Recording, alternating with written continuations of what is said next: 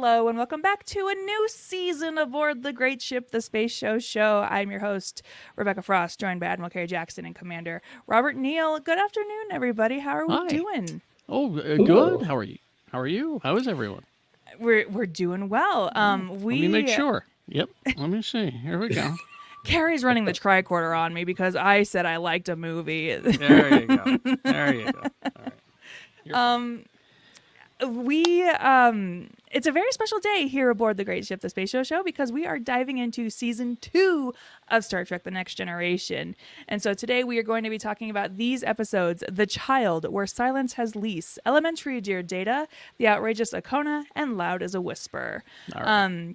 I had the same feeling going into season 2 of The Next Generation as I did when we started the original series, because you can tell things are different. You can tell there's a little bit more money to throw around. Mm-hmm. There's been some cast shakeups, and there's a new energy brought aboard the ship that I'm excited to explore. So let's start with episode 1, The Child. Deanna is impregnated by an unknown alien life form, and Dr. Catherine Pulaski joins the Enterprise as the ship's new chief medical officer. Here's the thing. Robert and I have already talked about this episode. And none dare call it by its name. Exactly. Just call it the rape episode. Just call it that. Yeah. So, that is non-consensual is what happened there. So, essentially, we're aboard the new ship. Riker's striking a new beard, right? And we're introduced. Dr. Crusher, she has since left the Enterprise, and we are introduced to new Chief Medical Officer, Dr. Catherine Pulaski. Imagine being a fan of the original series and seeing Dana Muldaur. I cannot remember how to pronounce her name. Dana Muldaur. Muldaur? Yeah. It's Muldaur. Yeah. And thinking, ooh, I liked her on the original series. Can't wait to like her on Next Generation. She has her qualities. What I'm curious about, and I don't know if you found this in your research, but it always, so far, the episodes that I've seen so far in season 2, it's and featuring special appearance by Diana Muldaur. And I'm like, why does she get the special billing? Or, because those things are worked out with agents and things. So I'm wondering why. Yeah. Maybe next episode we can dig into that. Yeah, well, and I wonder, too, maybe it was like a contractual thing of like, we'll try you out for a few episodes and then go from there. Oh, maybe that was it. Let's test run you and see if the folks like you. Which, oh boy. But the other thing about meeting her, we meet her on 10 Forward. We don't even meet her, in sick bay or on the bridge. Exactly. And Picard's like, Highly, Picard even is like, what the hell? highly unusual. I'm meeting my new medical officer in the bar. I don't understand. Which also, we get a new set, 10 Forward. We get a fun new place where everybody gets to hang out when they're not necessarily on ship. A place where everybody knows your name. A place where everybody knows your name, run by, surprise, surprise, Whoopi Goldberg. Who at the time was a really big deal in Hollywood. And I, from what I understand, if lore serves me correctly, well, we'll get into lore later, but she said, I'm just a fan of Star Trek and I want to be on the show. And her agent said, well, let me make a call. It's Mahershala Ali calling up Kevin Feige and saying, hey, I would love to be Blade. And Kevin Feige going, okay. All right. And then 3 years later, where's the Blade movie anyway? It's coming, I swear. Is it? But Wesley, now officially an ensign on the Enterprise, has to decide whether or not he wants to stay on the Enterprise or go hang out with his mom. He's not wearing the rainbow outfit anymore. He's got the gray. He's got the gray. Got a boring gray outfit on. The Enterprise is on an emergency mission to collect plague samples for analysis and deliver them to the science station on Tango Sierra. Geordi has constructed some containment structures to isolate the samples and transfer them safely on board the Enterprise. But meanwhile, in space, there's a little ball of light floating around looking for a lady to call home. And it finds its way inside Counselor Troi. Literally. And through the miracle of science and the miracle of life, Deanna finds herself pregnant. She and not one of my favorite scenes in this episode is when they're all in the conference room and Picard's like, well, Deanna's pregnant, and Riker is like, what? Who, where, how, why? He is absolutely incensed. And he's got a lot of nerve being incensed after all the running around he did in season 1. Come on, don't. Mm-hmm. She was, she's not yours at this time. Mm-hmm. I mean, you call her Imzadi, but that's in the past. You made that clear in the first season, And I love, too, that he's like, this is a surprise. And Deanna, her response is essentially like, yeah, no shit, dude. Like, you are not the only one affected. But she also went straight Madonna and was like, Papa don't preach, I'm keeping the baby. And then Riker's just kind of like... Mm-hmm. But what was interesting is before she made the announcement, I'm keeping the baby, I noticed an awful lot of men talking about whether she should keep the baby or not. And a lot of men just found their opinions about whether or not she should keep this baby. So things have not changed. So the other also strange thing about this pregnancy is it develops quite quickly, and she happens to give birth like no less than 48 hours later. Dr. Pulaski admits she was late reporting to Captain Picard, but that's because she was attending to Deanna. Mm-hmm. And Deanna is essentially like, hey, I'm going to give birth to this baby. And the baby turns out to be half human, half betazoid. The birth is painless. There's no side effects. Just a true miracle baby. So we don't know whether that's the alien part of it or the betazoid part of it or, Yeah. No. Is that explained? I think that Deanna made a comment about the fact that her mother said, because Pulaski made a comment like, well, that was, how was it? She's like, it's painless. And I think Pulaski asked, is that common? And she's like, not according to my mother. Okay. Uh-huh. All right.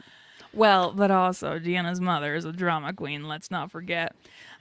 Say she would let you know, I think. The baby is born. Deanna names him Ian Andrew after her father, which I was like, Ian Andrew, what a strange betazoid name. Forgot that she's part human as well. That's right. I was hoping it was Ian Anderson from Jethro Tull is who she was naming him after, but apparently not. So, but this child, it was born in less than 48 hours, so that means it is also growing extremely fast. And Picard is like, listen, I know I don't know much about kids, but I know this is not right. They reach the Enterprise reaches its intended location. And Commander Hester Dialt wants to inspect the containment modules before transferring the samples over. However, he does not complete the inspection for 14 hours since the Enterprise had arrived. Dr. Pulaski also analyzes the specimens about to be beamed aboard and figures that 20% are actually samples of genetically engineered mutated virus strains. If even one escapes, the Enterprise will die in a matter of hours. Mm-hmm. And ship. Have we seen that episode already? I think. Which one? The plague ship. Yeah, we did. Well, I mean, name which how many times has there been a plague aboard the Enterprise? And there are more to come. And somehow the kid is messing with these samples and making them unstable. It was the samples of the container. Somehow the kid emitted some kind of radiation or something like that was damaging the samples, and they figured it out. And the kid goes, all right, well, I'll just leave. No, Ian, no, you can't go. It's just like, no, I came here for the experience and I've had it. So, Well, and they spend so much time too being like, hey kid, what's your deal? And he's like, I don't know. But then later when he's older and wiser and able to express himself more accurately, he is like, hey, I'm messing things up. I'm going to go. And Deanna, she's like, no. But it turns out he was just curious about humans and decided to learn about humans by going through the process. And when he learned that his presence was a threat, he was like, I'm going to go. And if only more people had that kind of self-realization and self-actualization. Exactly. You're a problem here? Oh, well, I should go. Oh, it's me? I'm the problem? It's me? That would be refreshing if we were all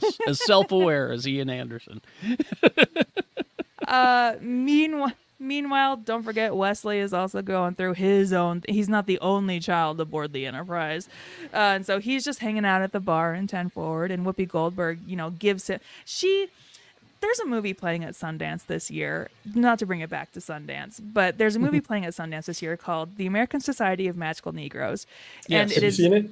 No, I could not. It sold out before I could get tickets. It's really in demand. Yeah. But Whoopi Goldberg is part of this crew where she is there to dispel advice and help everybody else aboard the Enterprise with her wisdom, right? And so essentially Wesley is like, I don't know what to do. And she says, well, follow your heart. Don't do what's expected of you if you don't want it. And Wesley tells Picard he wants to stay on the Enterprise. And Picard's like, great, super duper. We're stuck with him. Some bits of trivia about this episode. Jonathan Frakes returned to rehearsals at the start of the second season with a beard with the intention of shaving it off before shooting began, but the producers liked it and asked him to keep it. And I prefer my bearded Riker. Kept it ever since. Yep. I do. Everybody does. I personally like a baby-faced Riker, but I also like bearded Riker. So, is it Riker? I like it. Okay. What about a Riker with a goatee? Oh, did he ever have a goatee? Thomas. Oh, okay. We'll get to Oh, that. that's right. We'll get to that. Oh, yes, I can't. It's another plague. This episode also marks the appearance of 10 Forward. The reorganization of the sets after the first season created space for a new set, and the producers decided to introduce a space where the crew could be seen interacting where they were off duty. And the script for this episode was one of 3 originally written for Star Trek Phase 2, a spin-off series originally set to air in 1978, but ultimately abandoned. In the original script, a being of light impregnates Dr. Ilia to experience life as a Deltan. The Lieutenant Ilia character, yes. She then went on to appear in the Star Trek The Motion Picture. The motion picture, yes. And Well, Will Decker... Oh, what was that, Rob? Wasn't Phase 2 coming after the motion picture? Because they were going to introduce the characters originally in the motion picture. It was going to be Phase 2, a series, and then they realized, let's do a movie instead. So, Gotcha. Yeah. And Will Decker from Phase 2 and Star Trek The Motion Picture was the basis for Will Riker in Star Trek The Next Generation. Mm-hmm. This group, there's a lot of bizarro Rikers that exist, and we'll talk about one later on. Just you wait, yeah. The next episode, where silence has leased, the Enterprise encounters a mysterious void in space, and when they move in closer to investigate further, it envelops them and they can't get out. There is so much that doesn't happen in this episode that I barely want to talk about it, right? But I mean, come on, we do have a couple of things that they do happen. We get to see Worf's morning training regimen. Oh, yeah, I forgot about that. Worf and Riker participating in an exercise regiment in the holodeck. I forgot about in that. uniform, no less. In uniform. And we also get Worf versus Dor. Dor wins. Yes. And we get a good juxtaposition of Worf now and down the road of like how much he's grown, because it's a lot. Oh yeah. First season Worf is, it's not a Worf I care for. That is kind of the bummer of this episode, right? Because we do see a lot of like Worf development, but other than that, nothing else really happens. The ship encounters. Yeah. What go ahead. You're about to get to you're going to get to my point. Let's continue. Essentially, while the Enterprise is en route somewhere, they come across a unique phenomenon, and it is a black void with no matter or energy readings of any kind. No Federation ships have ever encountered a phenomenon like this, and even Deanna is getting nothing from the void, and she gets something from everything. They get closer to investigate and fire a probe into the void. The probe disappears. And they approach the void, and then the void envelops the ship entirely. Worf is reminded of an old Klingon legend. It calls back. Worf is reminded of an old Klingon legend of a black entity that was known to devour entire vessels.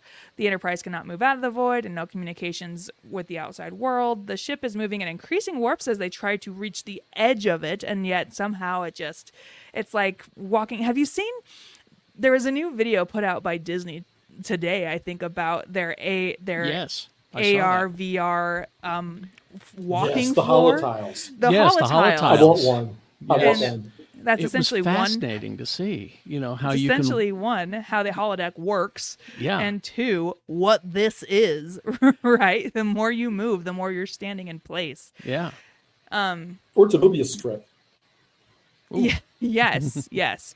While they're there and realizing that they can't leave, a Romulan vessel appears. They destroy it with a torpedo, but there's no debris. And then another ship appears, the USS Yamato, and there's no response from the Yamato on hailing frequencies. Riker and Worf go over to investigate, but they land on separate locations of the ship instead of the bridge.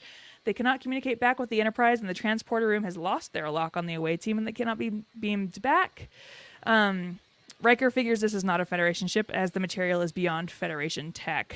The Enterprise gets an opening to escape, but they're not going to leave their men behind, which that's one thing I do love about the Enterprise, is they're like, no, we absolutely will not leave men behind unless they are royally effed. And their chance to leave vanishes, but then the opportunity to beam Riker and Worf back, they get them back. And Deanna and Pulaski come to the conclusion that this is an experiment. They are being treated like labs, or like lab rats in a maze, essentially. And that's when, they stop doing anything to see what happens. And then that's when the entity, Nagilum, appears as like a turtle face, like a Voldemort face. Yeah. Voldemort? It was. Yeah, it like was no weird. no nose, shiny face, green. And it's just, again, things out in space curious to know about humans. So, I was just wondering what would happen if I messed with you. just Sorry. wanna- And now you're getting to my know point, what's up. to where I was Just- going. Because this is where Star Trek turns into a horror movie and the black guy dies. I'm just like, This, yep. It was Come on, man. extremely tropey here, because Nagilum is curious to know about humans, about gender. It scans all of the people aboard the bridge and comes across Dr. Pulaski, and it's like, hold up, you different? And she explains the differences between the genders. And then Nagilum is also curious to know about the concept of death, and so it just casually kills. What's his name? Helmsman. I don't have his name, but Deadman. hang on. Deadman. he's wearing a red shirt. He's wearing a red shirt, and he met an untimely end. Nagilum is like, hey, I'm going to use about 30 to 50% of your crew to just learn a little bit, and you can be on your merry way. I'll dissect a few. I'll mess with a few. I'll sew a few together. Maybe I'll play with them that You way. just call me But Thanos, it'll be fine. yeah, I'll figure it out. Yeah.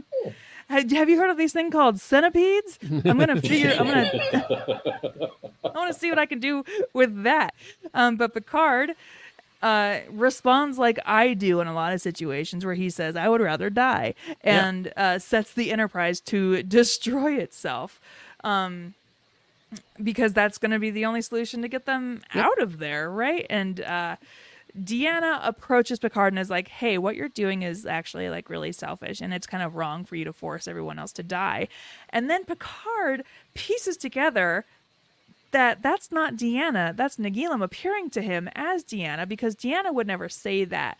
But at the same time, I had this thought process of, I don't know about that, because I do kind of feel like Deanna would say it is kind of selfish for you to put everybody on the ship in this position. See, I was thinking the same thing. Is that we're awfully early into what we know about Deanna to make that assumption, and you need to help us realize that. And I don't think that writing wise it was effective that way. Yeah, Well, not only just that, but you also have this is the second time in, I think, within 10 episodes, you're like, split the ship up again. And this time, everybody's on the ship.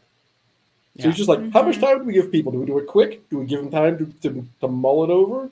Do we separate the sausage section? Never came up. And that was kind of a conversation too between Riker and Picard, where they're like, "Hey, should we do it immediately, or like, do we tell people? Do we give them time to face their mortality, or do we just do it?" And they're like, "Well, pick a middle ground, 20 minutes." And they have 20 minutes before the ship self-destructs. And But they still didn't tell anybody, did they? no, It sounds like they did, because it said like when Deanna was talking to him in the ready room, it sounded like people knew that this was coming, but there was no mass chaos, which I would expect from civilians on a cruise liner in space. Yeah. right. And there are a lot of civilians on this ship, so. Yeah, Families, right? Yes. Like, why aren't the crew kids. and Let's why talk aren't about the kids' trauma at crew this point.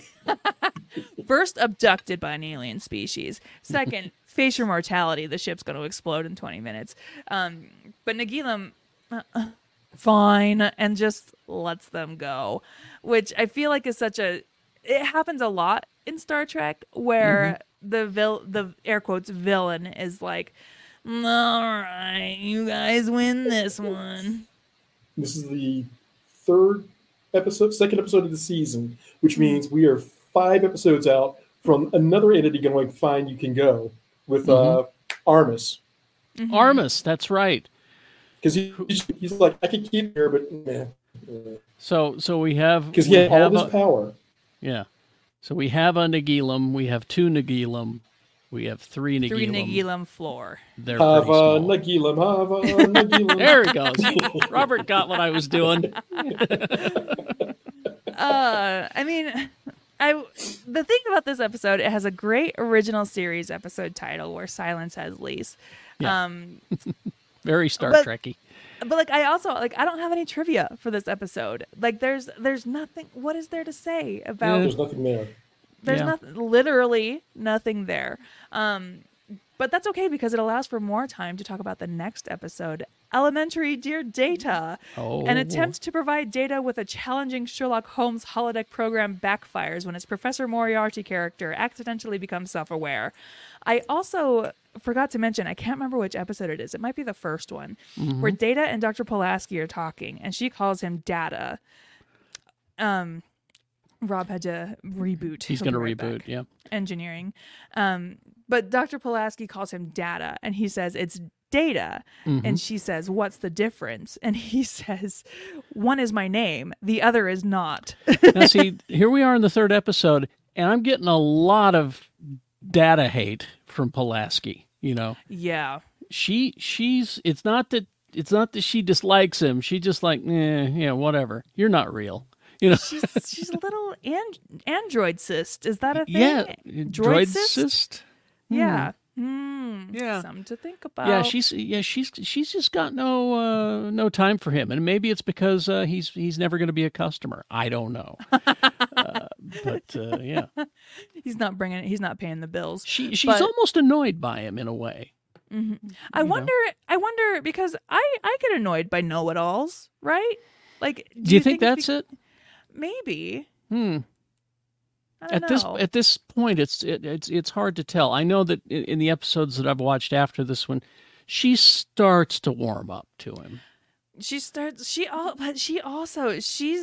ruffles feathers too, because I think it's the 5th episode we're going to talk about where she's having a conversation with Picard and she keeps interrupting him, and me as a viewer, I'm like, stop, you are interrupting Cal, like, stop it. And Picard even drops a line of like, "Hey, I appreciate your insight, but if you could let me get a word in sometimes, that would be nice." And this season so far is just full of like snap zingers. So now this episode, I didn't think I was going to like, because it just seemed like, oh, let's let Brett Spiner do something silly. And let's have Data, the Vulcan, do funny things. And that's the way I felt when it started out. But then as Moriarty becomes self-aware, that's what was fascinating, was that, because Moriarty is like one of the ultimate villains in our literature. He's one of because he's so incredibly smart. He's smarter than Holmes, And that's what I thought was kind of cool about that, was this progression of where Moriarty figures it out. He figures the whole thing out, and then he starts to figure out how to fuck with people on the ship. He knows he can't leave this room, but he's found ways to fuck with people nonetheless. For me, the thing I love about this episode is something that you still to this day don't really see a whole lot of in media, which is the presence of wholesome male friendships. Just the concept of Geordi approaching Data and saying, "Hey, we have some free time. I have a surprise planned for you, my friend. No ulterior motives. Just I want to hang out with my friend Data, and I have planned this thing where you get to be the main character, and I'm just there to be your sidekick." You don't ever really see that I mean, you see it more frequently now in modern media as more people go to therapy and realize this is the stories that people want to see. But well, and I think that's another reason. That's another reason why Geordi is such a beloved character, because he was written that way. He was written to be such. Well, and LeVar Burton is a great guy too, so that probably helped as well. But yeah, absolutely. So essentially, the Enterprise gets some free time on their hands, and so Geordi goes up to Data and is like, "Data, I have a surprise for you. We get to go play in the holodeck, and I've set up this Sherlock Holmes story, and you get to be Sherlock because I know how much you love to like role play Sherlock Holmes. So let's go play. I'll be Watson." And they go into the holodeck and they begin the story, and Data just solves everything immediately, and Geordi gets unreasonably upset, I think, because he storms out of the holodeck. I don't know if he was mad at Data or mad at himself for not figuring out, he is going to solve all these because he has everything memorized. I think it's a little why column didn't A, I a little think of column B? Yeah, actually. he's like, why didn't I think of that? Exactly. And also, how upset would you be if you planned an event for your friend and, like a Knives Out kind of event, and in 2 minutes, it's over. You got the entire weekend now to be like, well, that was fun. Meh. Ryan Johnson's Glass Onion. Yeah, Glass Onion. I'm sorry, Glass Onion. It was a Knives Out movie. Yeah. Well, it is, yeah, but we all figured it out. But it was Glass Onion. Yeah. But yeah, he's upset that there's no thrill, essentially, because they're just recreating existing Sherlock Holmes stories, which Data already has programmed in his brain. And so he just knows how it ends. So, they're talking to Dr. Pulaski. They have a couples therapy session with Dr. Pulaski. And she advises Data that, for the thrill of winning, there needs to be a probability of losing, because loss is a great teacher. And humans tend to learn more from a mistake than an easy success. So they take on a challenge from Dr. Pulaski that Data couldn't solve a genuine mystery if he hasn't already read. And there's a lot of contention here too, because like you said earlier, Carrie, she's mad at Data. She's not crazy about him. Yeah. Yeah, and she's just so adamant that he's incapable of experiencing like a true mystery, right? And not like totally malfunctioning. Yeah. So Geordi asks the holodeck computer to come up with a Sherlock Holmes-like mystery that's not already published, and to what is his phrasing? To present a challenge that give him an adversary worthy of defeating Data. An adversary worthy of defeating Data. And this is a really good example. I have to do this with my husband all the time, where I have to phrase something in just the right way. Of like, "Hey, will you do the dishes?" And he says, "Yeah." And I'm like, "Will you do the dishes now?" Right? Like, you have to consider how you phrase things. Will you use dishwashing soap? And will you? Yeah. And they invite Dr. Pulaski to join them, and so she also gets to participate in the costume play pretend. Because to her, it's kind of like an experiment. She wants to see, how Data performs. She wants to watch this android fail spectacularly. Exactly. She's rooting for him to fail. What a dick! Because Geordi is rooting for him to win, and so And he does. They go in, and he does fail the first time because Geordi, before that, is just like, okay, he does a variation of what he did the first time, and he does fail. And Pulaski's like, I win, which is when Geordi goes back and is like, okay, give me an adversary that can defeat Data. Let me try it and again. then breaks everything. Yeah.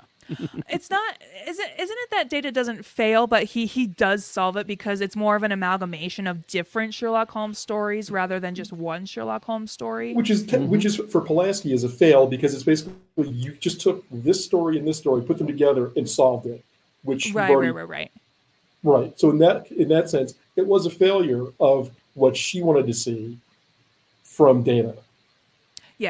Yes, and so that is when Geordi goes up to the computer and he says, "Okay, create a simulation capable of defeating Data." And while he's doing that, one of the characters within the holodeck, Professor Moriarty himself, sees Geordi giving this instruction to the computer holodeck and watches it disappear. And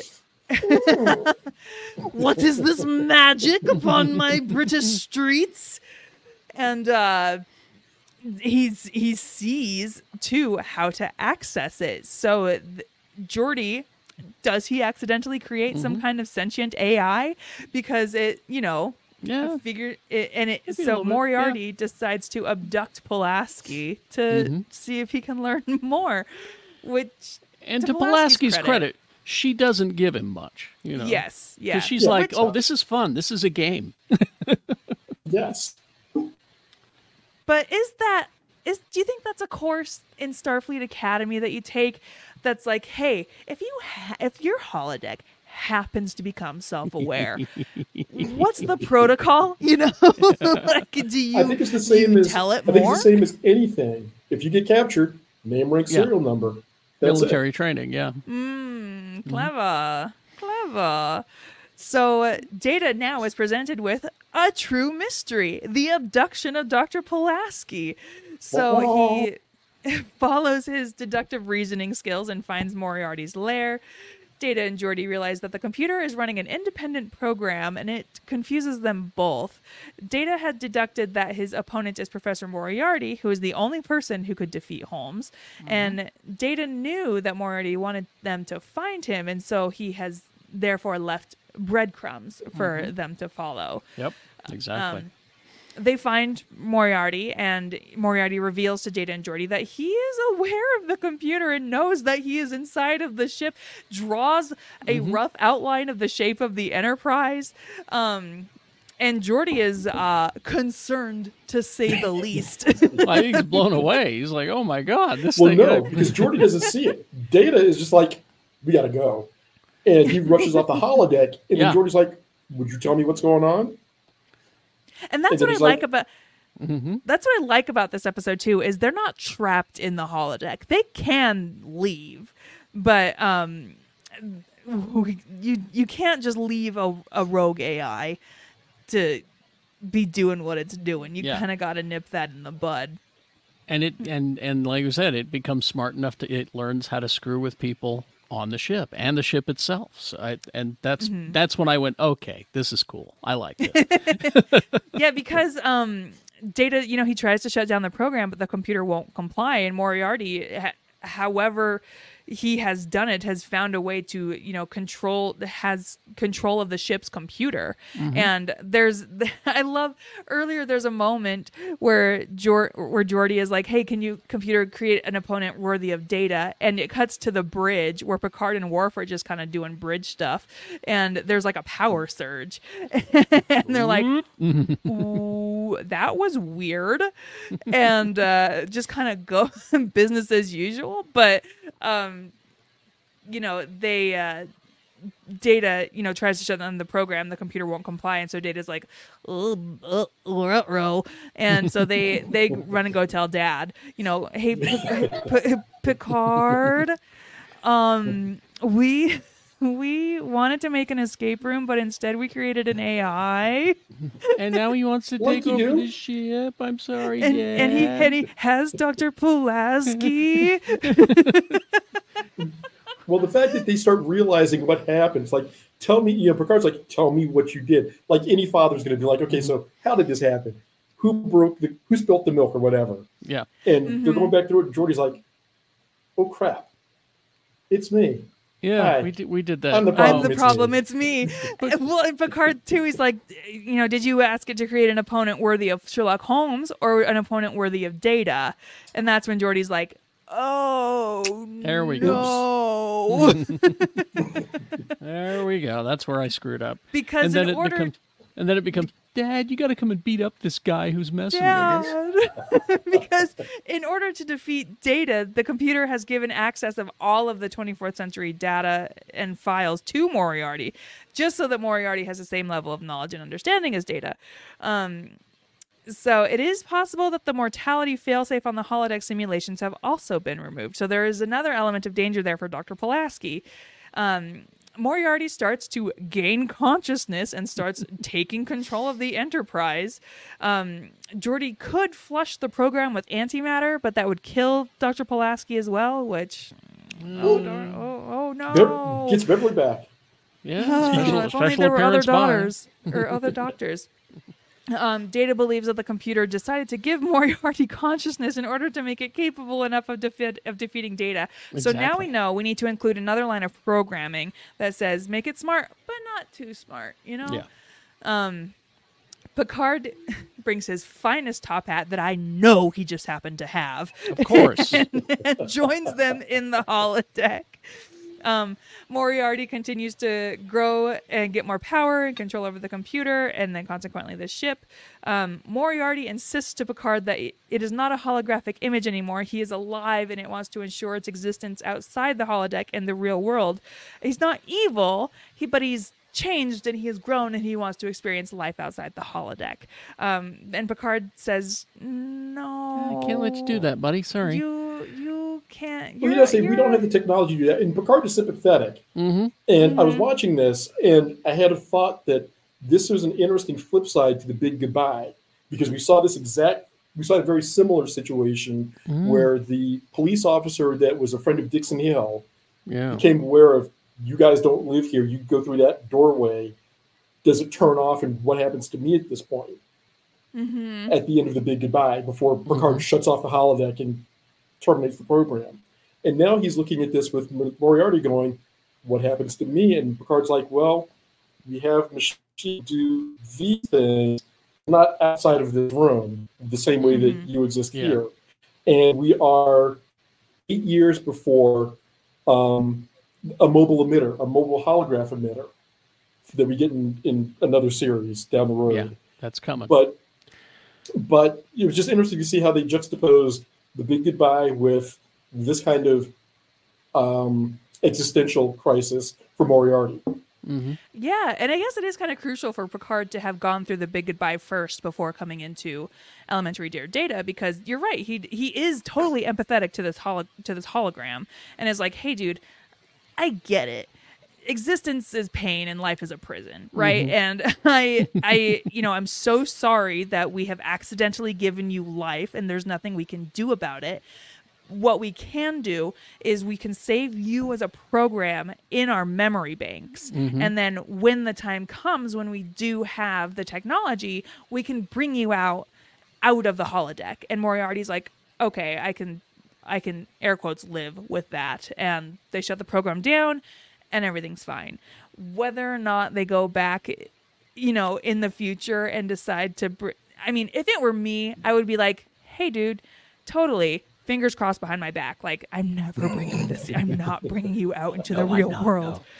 No. That would be a problem. Well, and there's something else that was, and Rebecca's got the trivia that she can clarify the statement that I'm going to make.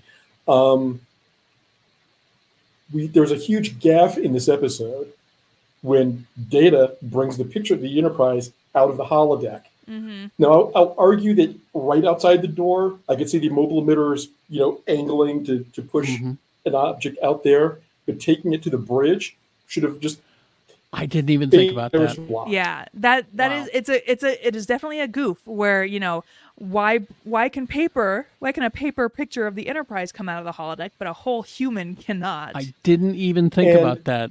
I bought the premise and the bit and went along with it. I didn't even think about it. And wow. There was also something that after the fact, they're like, so Picard lied, and they're like, no. And there was a lot of consternation over the writers' room about we don't want to make Picard flat out lie, because we've established this man as being pretty much by the book and pretty forthright, and to have him turn around and just be like, yeah, no, you can't come out, which is where they came up with the we can save you here until such a time as we can make sure that you can safely come out.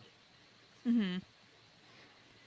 I don't know if this ever happens in future Star Trek where a holographic presence does leave the holodeck.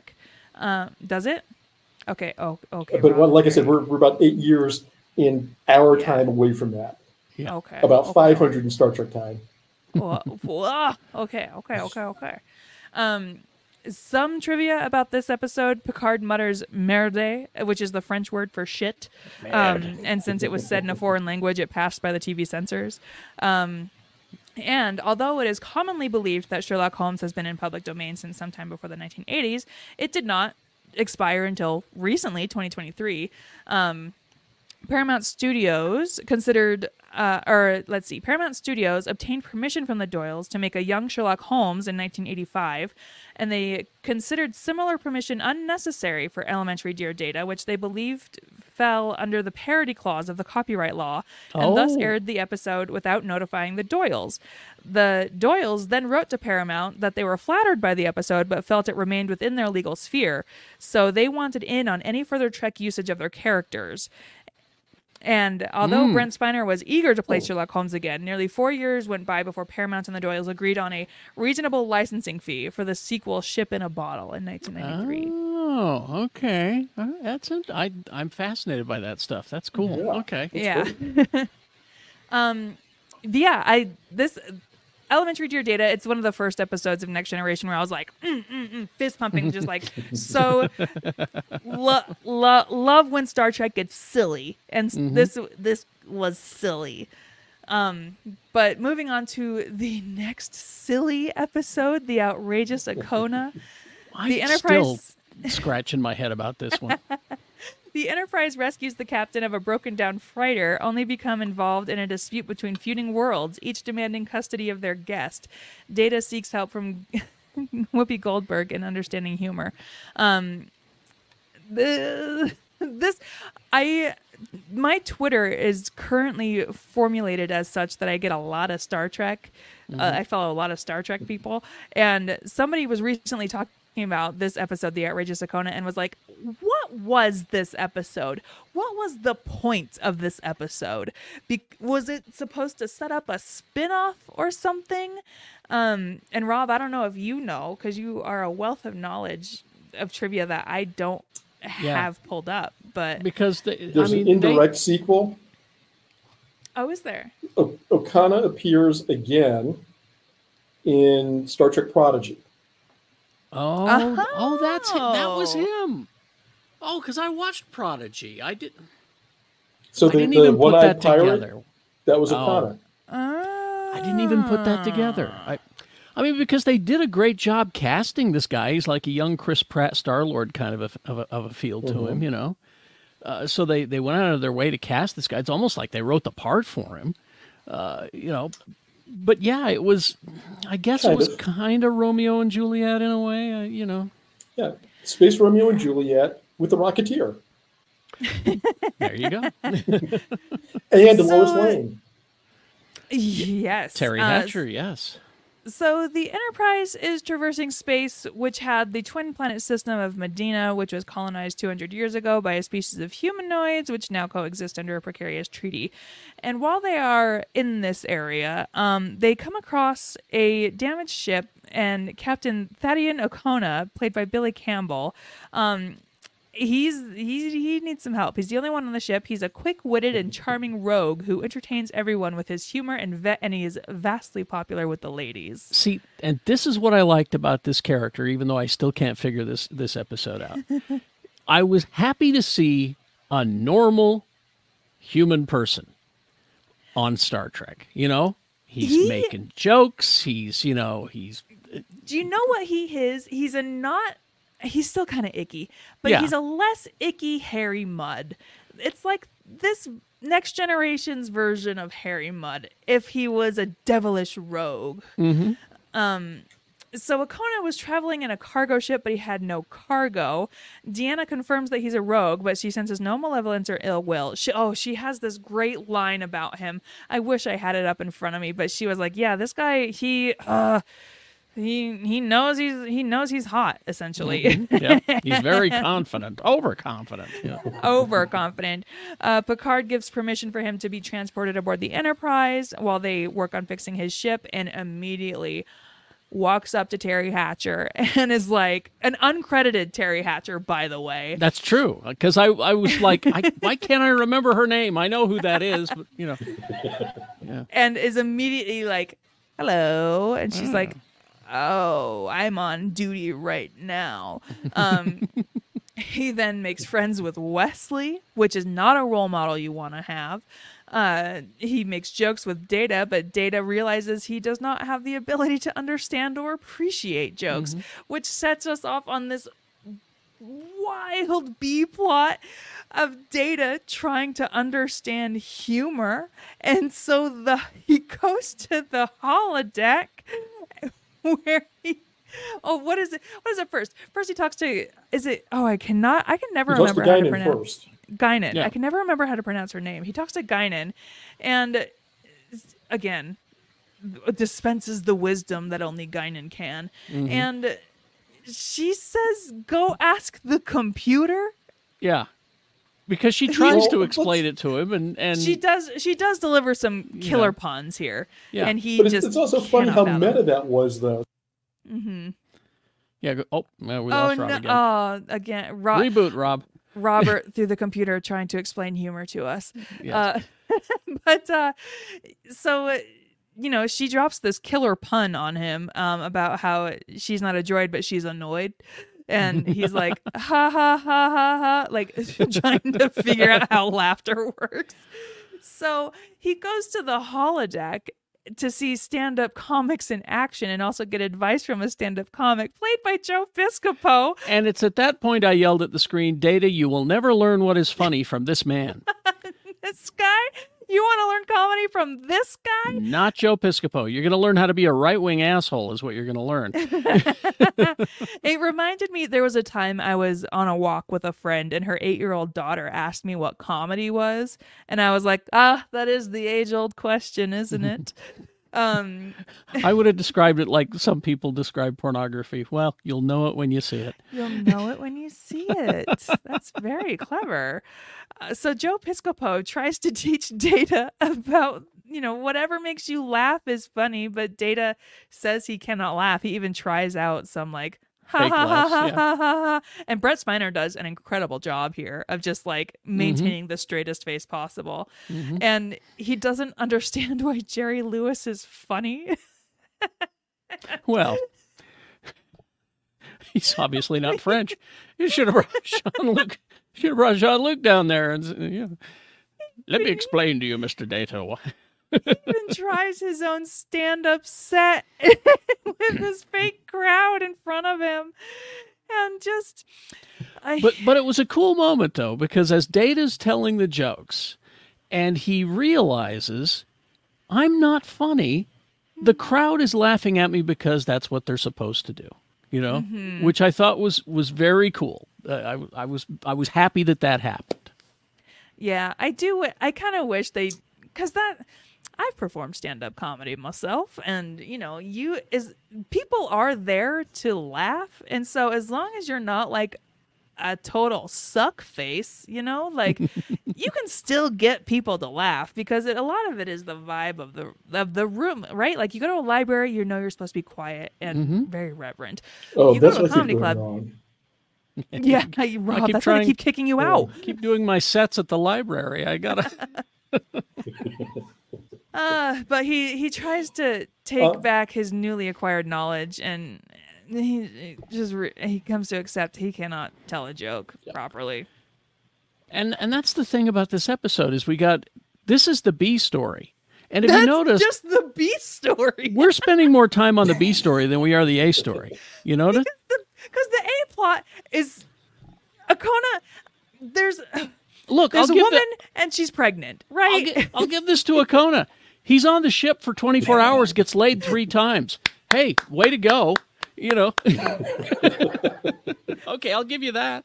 I was going through my live tweets from when I first watched this episode last year, and I'm so sorry to say, I was like, I want to see, I don't know how to phrase this, I want to see Okona and Riker have a bang off. Is that something that we can make happen? You know, I hate to say it, my money's on Okona. Obviously. I hate to say it, but it's true. It's true. Yeah. Yeah, but like essentially just the A plot is there's a woman and she's pregnant, and we don't know if the father is Okona or this prince of this other planet. Yeah. And it's not Okona. It all works out. Okona right? turns out he turns out to be the good guy, believe it or not, even though the yeah. entire episode we're led to believe that he's not the good guy, but he turns out to be the good guy. Yeah, and I really hate this IMDb synopsis uses the word preggers. And we're adults here. Don't use the word preggers. But IMDb's written by, people. So they're going to... It's just, people like you and me can write on IMDb. So, yeah, it's just... They just let anybody do that. They do, yeah. Some trivia for the outrageous Okona. Billy Campbell, who played Okona, was a contender for the role of Commander Riker. Oh. Campbell was Gene Roddenberry's preferred choice, so of course instead the studio insisted on Jonathan Frakes. See, now that I know that, I would, and this is heresy to the Next Gen fans, I'm going to say it, I think he would have been a better Riker. Oh. I know. This is heresy. This is heresy. Interesting. But I honestly feel that way now that I know this little fact. Oh wow! Huh. Send your hate mail to the comment section below. Yeah. Well, lastly, loud as a whisper. Oh, go on. One thing though, Terry Hatcher asked for her name removed, so that's why she was uncredited. But why? Apparently, a number of her scenes were cut, so I'm assuming that the two other crew members that Okona slept with, those were apparently supposed to be written for Terry Hatcher's character. So she asked for her name to be removed from the credits. That's pretty. That's pretty gutsy, being someone that new in the business, because she was not a known quantity. Yeah, this is at that very time. early for her. Yeah. So that's pretty gutsy and almost kind of foolhardy in a way, because you want the credits on your resume. Wow, interesting.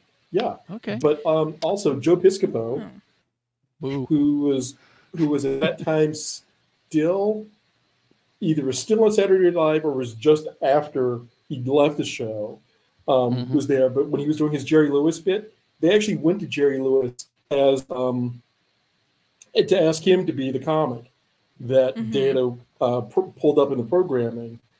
But there was a scheduling conflict, so he couldn't. Oh, really? I would have thought Jerry would have just said no outright, but...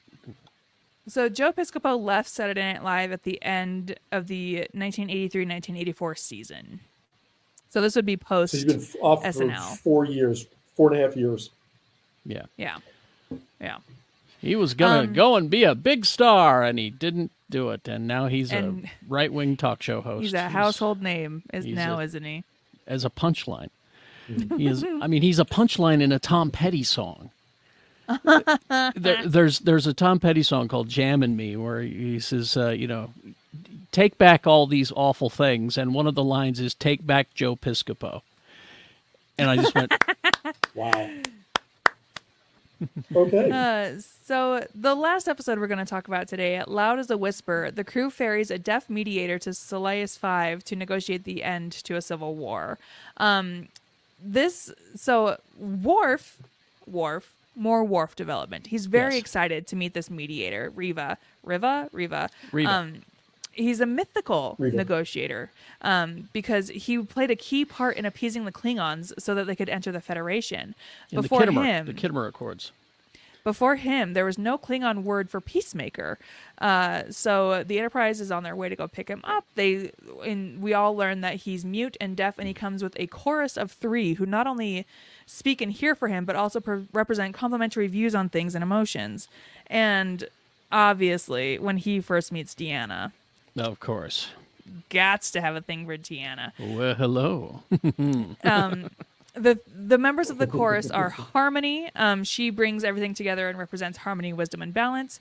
Scholar, he represents intellect and speaks in matters of judgment, philosophy, and logic. And Warrior, he represents passion, libido, and the anarchy of lust. And there's some sort of almost psychic connection between the four of them as well, isn't there? There's gotta be, right? Because I mean, not just Riva, the sign and everything, but Riva is an empath, and so their way of communication has evolved over many millennium. His ancestors were served by the Associates' ancestors in the same way. So this is a long lineage of these people doing this. Riva is pleased to meet Geordi, who he considers special since he is blind and uses instruments to see the world and interpret it for him. Riva understands that the planets that are warring that he has been contacted to try to negotiate, he understands that they've been in conflict for 15 centuries and is curious as to why they suddenly want to talk peace now. But he will find something like he always does. He has never failed in his career as a mediator. He, of course, invites Deanna to dinner and of course continues to hit on her, and she is impressed. He can read her lips, but she needs the sign language from Riva to help understand what he's trying to say. And Riva's kind of full of himself. He thinks he's, he knows he's that shit. He knows, his whole reputation. He's like, I'm the great Riva. I can handle this. Gilderoy Lockhart. This little, who? Gilderoy Lockhart. Yes. Gilderoy Lockhart. That's the Harry Potter. That's a character from Harry Potter. Oh, different. Oh, okay, all right. That's why I didn't get it. But this guy okay, Riva. But Rebecca got it, so she was like, "Yes, I got you." That's all that matters. It's her show. No, but he's the shit, and he knows it. I've been doing this forever. This little thing that's happening, I know these people haven't. I can have this handled in no time at all. Not a problem. So, we'll bring peace to these people. Let's go. Let's do this thing. NBD, just a typical Tuesday. So they get to the location where they will do the mediation. And Picard sends Riker and Worf along to just cover all contingencies. They prepare the hilltop for the meeting with a 3-sided desk, and then a rogue member from the delegation of one of the two warring planets suddenly murders his entire chorus. So Riker and Worf save Riva, and Riva is like, everything I have has been taken away from me. I don't want to do this anymore. And he can only make hand gestures, but those are not enough for him to be understood by anybody. Pulaski says that his condition is hereditary, so there's no surgery or prosthetic that could help him. But without Riva, these two planets will destroy themselves, and so we need to find a solution. Picard asks Data to learn all sign languages to at least allow with some sort of communication with Riva, and it works. But Riva says that Data cannot understand his feelings, only his word. And he still is like, no, thank you. So he's like, no, I don't want to do it anymore. No. I really started to hate this character, when he was pulling that pity party. Can't imagine why. Yeah. I mean, I wasn't crazy about him when he got on the ship and he was like, yeah, that's the great Riva. How you doing? Good to see you. Picard then asks Deanna to play mediator. She goes to Riva for tips, and Riva tells her to turn a disadvantage into an advantage. And Deanna, hey man, listen to your own advice. You got to do the same. So he gets an idea and decides to beam down again with Riker, Worf, and Deanna. And he says his plan is to teach the warring factions sign language. And as they learn sign language to communicate with Riva, they will also learn to communicate with each other, which is the first step forwards towards friendship. But also there's a teeny tiny little B plot where Dr. Pulaski tells Geordi that, hey, I can attempt to regenerate your optic nerves. I've done it before. And Geordi, he's not so sure about it. It was Pulaski's, if I do this, that's it. There's no going back. You can't, you'll never use the visor again, Yeah. And then he says, I'll think about it. And that's the last that we hear about it. That's the last time it's brought up in the episode. It's also Pulaski's always trying to fix things. She's trying to fix people and things. which seems to be her through line so far. Mm-hmm.